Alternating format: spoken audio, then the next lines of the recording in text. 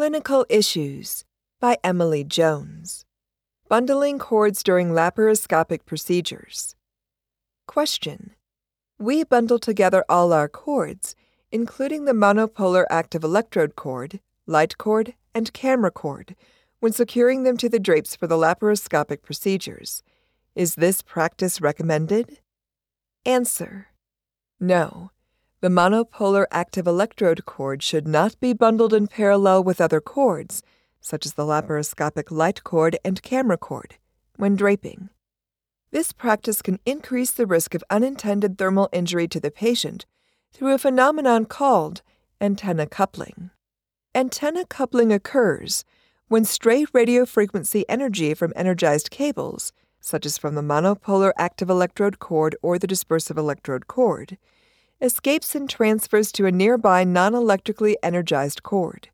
This energy coupling could result in energy being transferred to the instrument or camera, potentially causing unintended patient burns. Energized active electrode cables should be as far from, or placed perpendicular to, other cables and cords. For example, camera cords, light cords, secondary electrosurgery cords. Unintended burns to the patient can result from other sources as well, such as thermal spread from direct application of the active electrode, inadvertent activation of the active electrode, insulation failures of the instrument or cord, direct coupling, and capacitive coupling.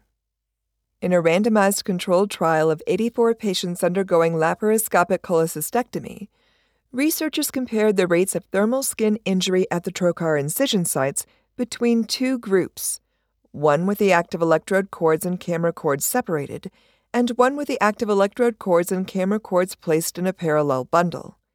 The study revealed that patients with separated cords experienced fewer trocar site thermal tissue injuries than the patients with the bundled cords, 31% versus 57%, where p equals 0.027. The researchers concluded that separating active electrode cords from camera cords decreased thermal tissue injury.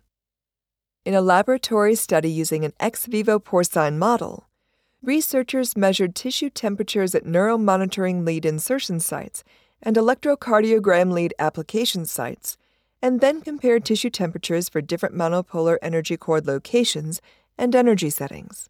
The researchers noted an increase in tissue temperature when neuromonitoring or electrocardiogram cords were placed in parallel with the electrically active monopolar cord.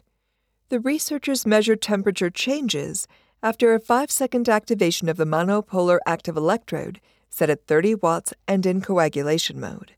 A thermal camera set at 0.94 emissivity measured a significant temperature increase of 39 degrees Celsius plus or minus 13 degrees Celsius, 102.2 degrees Fahrenheit, plus or minus 23.4 degrees Fahrenheit, where p is less than 0.001. At the neuromonitoring lead insertion site, with visible tissue injury and a significant temperature increase of 1.3 degrees Celsius, plus or minus 0.5 degrees Celsius, 34.4 degrees Fahrenheit, plus or minus 0.9 degrees Fahrenheit, where p is less than 0.001. At the electrocardiogram lead site, researchers collected additional temperature measurements after separating the cords by 15 centimeters, placing the cords in a perpendicular orientation, and reducing the energy setting to 15 watts, which significantly reduced the tissue temperature change from baseline at the neuromonitoring lead insertion site, where p is less than 0.001. Additionally, monopolar energy increased tissue temperatures via antenna coupling significantly more than argon beam energy, advanced bipolar energy, and ultrasonic energy sources, where p is less than 0.001. The researchers concluded that separating cords, lowering the power setting of the monopolar active electrode, and using lower voltage energy devices decreased antenna coupling.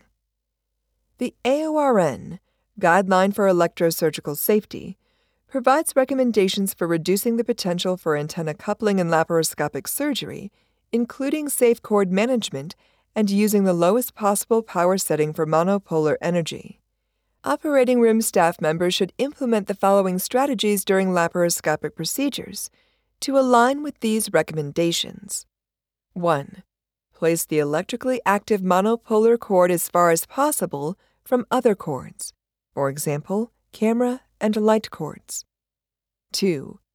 Orient the electrically active monopolar cord perpendicular to other laparoscopic cords, for example, light cords, camera cords, secondary electrosurgery cords. And 3. Select the lowest power setting needed to achieve the desired effects, or use alternative lower voltage energy devices, for example, ultrasonic energy or bipolar energy devices. Surgeons and perioperative team members may not be aware of the antenna coupling phenomenon. Perioperative educators should inform perioperative staff members and surgeons about the importance of electrosurgical safety during laparoscopic procedures, including how to place cords and cables to decrease the likelihood of antenna coupling. Increasing team member awareness of the potential for unintended thermal injury to the patient resulting from antenna coupling could reduce the risk of inadvertent tissue injury caused by thermal exposure.